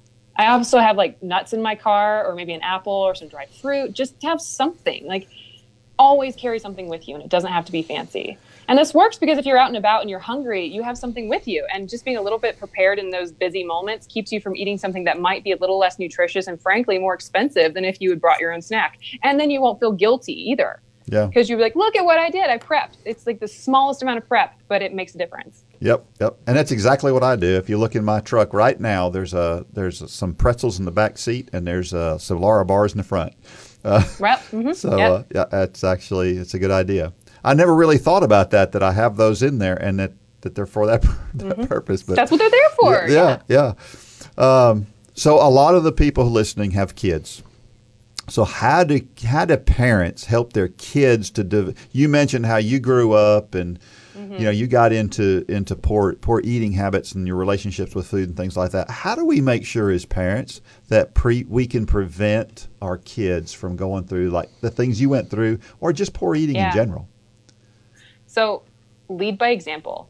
Children and adolescents are always watching. They're always listening. And that includes like with body image issues. Like I remember some of the things my mom would say about her own body, and it impacted the way I looked at my body. But they are looking at your choices, and they are taking notes, whether you think they are or they're not. So another thing to keep in mind when it comes to kids around foods, it takes 8 to 10 times of introducing a new food to a kid for them to actually accept it. So if a kid doesn't like something the first time they try it, keep trying. Also try cooking foods different ways. Like, for example, growing up, I hated steamed broccoli because that's how we always had broccoli in my house. And so I thought I hated broccoli. And then I realized I actually love it. I just like it to be cooked in different ways. So I like roasted broccoli. Oh, it's just delicious. And I learned that like when I went to college, I started doing it that way. But it's just such a good idea to include your kids in the kitchen too, and include them in your grocery choices. Like, do you want to try this thing? Do you want to try that? And like, let them help you with meal prep. Like, and it makes it, a little bit more chaotic, a little bit more messy, but like this is a life skill that kids need to learn. So taking care of themselves includes learning how to cook for themselves, and then that way they won't be absolutely lost in the kitchen when they get to college. That's good. That's good. I hadn't really thought about a couple of the points that you had there. We got menu items everywhere that are gluten free now. It's become a big thing. So is gluten free better? Not necessarily. Usually when people go gluten-free and they notice how much better they feel, it's not because they've given up gluten. It's because they're actually eating more whole foods and they're cooking at home and being more conscious of what they put into their body. Yeah. Yep, exactly. Yeah. But there are a segment of the population who are allergic to gluten and do have some serious problems from that. But there's more. Yeah. There's less people that are actually allergic to it than think they're allergic to it. Right. And so if somebody does think they have a gluten intolerance, I would highly encourage them to go get a gut biopsy done, not a blood test, not anything like that, because they need to actually look at the mucus of the gut lining to measure that. Huh. That's interesting. To measure if somebody has celiac disease. Yeah. So what about organic? This whole idea of organic versus non-organic. I think organic can be a barrier to people eating healthy. They think it's too expensive to eat organic. And so they're like, well, I'm not going to do that. But so I don't actually think that organic is necessarily better either. It just depends on the food and where you live. I do think eating seasonally is important. So I would encourage your listeners to buy what's in season. And the easy way to know this is when you go to the grocery store, take notice of what produce is on sale, because that's actually what's in season and there's more of that product available geographically. So prices vary throughout the year depending on the season and which produce is more readily available during those seasons. And another thing to note is that I also buy frozen vegetables and fruits all the time, and those are more cost effective. And if a fruit or a vegetable is out of season, I'll buy it frozen. And this is because frozen produce is flash frozen at peak ripeness. So it's just as nutritious as fresh produce. But I don't buy organic all the time. And because to me, it can lead to that restrictive mindset. And so I'm like, no, I buy what I want. And so I try to buy local, but I don't necessarily do organic. So what about GMOs? What is your opinion and thoughts on GMOs? They've gotten such a bad rap in the media, and I guess my question to those claiming that GMOs are bad is that, do they actually know what a GMO is? Like, for example, almost every single apple that we eat is a genetically modified organism. Yeah. They've been modified to where they can grow all year round. And apples have been, there's just different species, and they resist, environmental factors such as bugs. But another thing to keep in mind is that GMOs are incredibly effective in other parts of the world where famine is prevalent. And so they can grow crops to feed the populations there that might not be fed if they didn't have genetically modified crops. To round out my thought on this question, I just think we do ourselves a disservice when we fear too many foods, like especially if we do not understand the science behind how they are created. So I remember being in grad school and learning about the human metabolism and just being absolutely fascinated by the chemistry that's all around us. And I want people to stop being afraid of food and instead of realize that our bodies are fascinating and they are so adaptable. That's so interesting. And I read a study about GMOs that showed that the effect on the body of genetically modified foods versus non-genetically modified foods was zero. That there was really no difference between the two, and yet there are still people who are just, they freak out about it.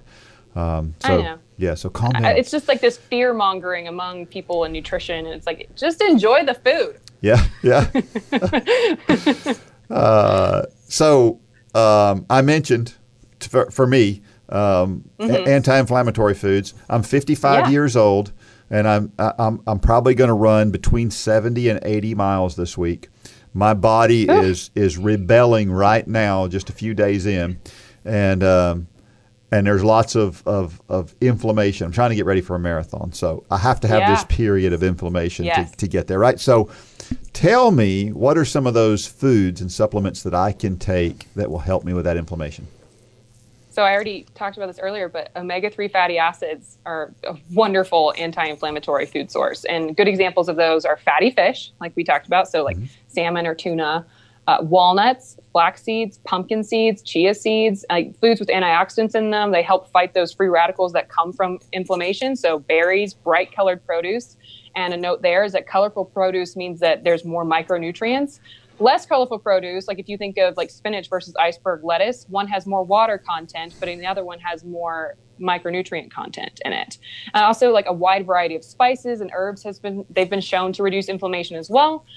Supplements, if you don't like fatty fish, I do like Nordic Naturals Omega Complex. I don't take it often because I do try to include the anti-inflammatory foods in my diet first. Yeah. Does that answer your question? Yeah, it does. And that's all good stuff. My problem with spices and herbs is I don't know enough about them to know which ones. Me neither. When I say spices, I mean like cinnamon and I don't know, everything but the bagel seasoning. It's just like season your food. It's not necessarily like I'm going to take a bunch of mushrooms and herbs. I'm like, I still want to, I think there's good research behind it. I just mean like there's good research behind turmeric and cayenne pepper and cinnamon and some of these basic spices. Yeah. I use a lot of garlic. Me too. I love garlic. Yeah. Well, is there anything else that we haven't covered that you think is important that might have come up in our conversation that? I don't think so. Is there anything that you can think of? I don't think so. It's been really well-rounded. I appreciate you sharing your personal journey. And I'm sure that's become something that you've done more often in your attempt to try to help others out there. But sharing it with our audience has been great. So I really appreciate that. And then the more specific dietary stuff is great too. So we've got a trivia question that we do every week. And so we're going to do our trivia question here. We don't typically like to run on treadmills, but there is an interesting background to the treadmill. So here's what I want to know. Here's the question. Where, when, and most importantly, why was the treadmill invented? You stumped me on this one again. I've got you intrigued, don't I? Yeah. I have an idea. Remember that you have to first of all, you have to be a Run Club member, and you have to send your answer to dean@runforgod.com to be eligible for a prize. Do we know what we're giving away this week? We do. We're going to give away another Run Club box. I don't have it here to show the YouTube viewers, but it's the Run Club box that comes with a copy of Devotions. It comes with a coffee mug, and it comes with a Run Club T-shirt. So you'll just send Dean your size of T-shirt, and Miss Gay will get that right out to you. Yeah, please remember to include your size when you are answering. These trivia questions have been great, so check out why the treadmill was invented. I think it'll be fascinating. So we always share every week why running is so awesome, and this is my reason for this week. In honor of having Eden here, who lives up there in a very cold environment. What I love about running is that you can do it in the cold. Mm-hmm. You know, playing baseball in the cold, playing softball in the cold doesn't work very well at all. But you can run. You may not want to, but you can. But you know, most people, and I haven't said this yet, but probably my favorite vacation that I've ever took was to Jackson Hole. And remind me of the trail that runs along the Grand Tetons. It's like a road, but it's actually just a pedestrian bike trail. It's just the park road. That's what they call it, just the inner park loop road. Yeah, and they actually just closed it for winter, and now it's open to bike traffic. But it's I'm talking about, but off to the side of it, there was there's a bike trail that goes from town, and it runs like all the way 16 miles or something like that, or maybe longer than that. It goes all the way through the park, and it's it's as wide as a small road, but no cars on it. And we rented bikes, and great. Man, it was just, and you're running at the bay. We were there in the summer, and there was still snow on top of the Tetons, and it was incredible. Am I saying that right? The Tetons? Yep, you're saying it right. Yeah. And you're right. I mean, actually, there's more snow now because actually we're supposed to get a big snowstorm this weekend. And I'm like, yes, ski season. Woo! Yeah. But I want to say that the thing I like most about this interview, and I didn't talk much, I listened because I was learning, but the thing that I like most about Eden's philosophy is it's moderation, and it's it's KISS. It's keep it simple. I Yeah. mean, and I think, you know, we tell everybody that, you know, we tell our young athletes that, you know, we don't focus too much on nutrition with our young athletes because, you know, they've got a lot going on, but we always say, just understand what you're eating and whatever you're eating is going to do to you. So I just would make sure that they don't show up to practice with an empty tank. Right. But if you're going to eat, we don't say don't go to that pizza party. But understand the next day when you feel lousy and you just can't figure out why your run is not at peak performance. Make those connections, because if you make those connections, then long term that's going to create good habits. And I think that's really what you're all about. And that's a great interview. Yeah. Great interview. Well, and so for the motivational thought of the week, and I don't know if you noticed this, Eden, but I just noticed it. I wanted to share your words because I thought they were very, very good. And so here's the motivational thought of the week. Courage is not the absence of fear. It is moving forward in the presence of fear. Courageous people do what they believe in their hearts they should do, no matter how they feel or what kinds of doubts and fearful thoughts fill their minds. Isn't that great? I love that. Great quote. Courage. Yeah, I got that from a book that I was reading. But it goes, I mean, there are Bible verses that mirror the same thing. Yep. John McCain said similar things throughout his political career. And I actually said that quote to the town council and the board of commissioners here recently when I was speaking to them. I said that to all of our public officials. And I just feel like God touched me at that moment when I was saying that, because I can't even believe that I said that to a bunch of people. But I still believe that. It's like I might be afraid, but I'm so proud when I move forward, even if I'm afraid. Yeah. Yeah. Oh, and we all are. Once we take that step and we do it, we all are. It's just a matter of doing it, because sometimes it's hard. Yeah. Yep. So whatever you're afraid of out there, be courageous. Get out there and take a step. The second step is always easier than the first. Mm-hmm. So, Eden Morris, thank you so much for taking your time. This has been longer than we thought it would be, but I appreciate your patience with all the technical stuff and everything else for us getting set up. We appreciate you being our guinea pig for this process and the way that we're doing this as well. But this has been some great information, and you've done a tremendous job. And listen, if you don't know about Eden, and I mentioned her website earlier, but quickly tell everybody how they can learn more about if they've got questions, or maybe they need somebody to interact with and help them through their nutritional issues. So how do they find out about you? So again, my website is tetonperformancenutrition.com, but you can also send me an email with specific questions at eden@tetonperformancenutrition.com. I am most active on Instagram, and my handle is gardenofeden_RD. And I interact with people. So if you see me doing something on there and you like it, or you're like, oh, how'd you get into jumping rope or whatever, I will tell you. Like, I love interacting with people on that social platform. Dean found me on Facebook, and you can follow me on my personal profile, which is Eden Morris, or Teton Performance Nutrition. But I do post more on the one that's just my personal profile. But yeah, I love Instagram. I really feel like I get to relate to people all over the country and all over the world with that platform. That is so cool. It's funny how the world got smaller with social media. Yes, it did. For all of its many, many faults, and you mentioned the highlight reel thing earlier, there are some great things about social media. So thank you once again. And if you're out there and you haven't joined Run Club yet, we wish that you would join Run Club. We think that it's totally worth it. What does it cost to join Run Club, Mitchell? I think it's about the cost of a piece of bubble gum a day, isn't it? Yeah. 27 cents per day. Yeah, you can't get a better deal anywhere. So join Run Club if you haven't already done that. Connect with other people who have similar interests to yours. We have all the podcasts and the videos, and we try to be informational, and that's why Eden is here, is to try to help you understand a little bit more about a subject that I'm not real good with. So the things we don't know about, we find folks that do know, especially when it touches what we do. So. We have never claimed to know it all. And if we don't know it all, we'll go find somebody that knows a lot more than us. That's right. That's right. So we have training plans, our weekly text. We have a Facebook group that's second to none. There's all sorts of things out there. You got access to a coach who's been around far longer than he wants to admit. So again, take advantage of all of that. Now, we hope you've enjoyed this. Go out there and give us those reviews. Let us know. You know all of that helps. So thank you so much for who you are and how you support us. Now, may God bless every step of every run.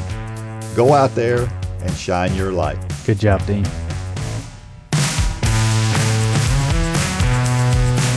For more information about the Run for God ministry, go to runforgod.com. If you have questions about your salvation, click on the Peace with God tab. There's nothing more important. Thanks for joining us today.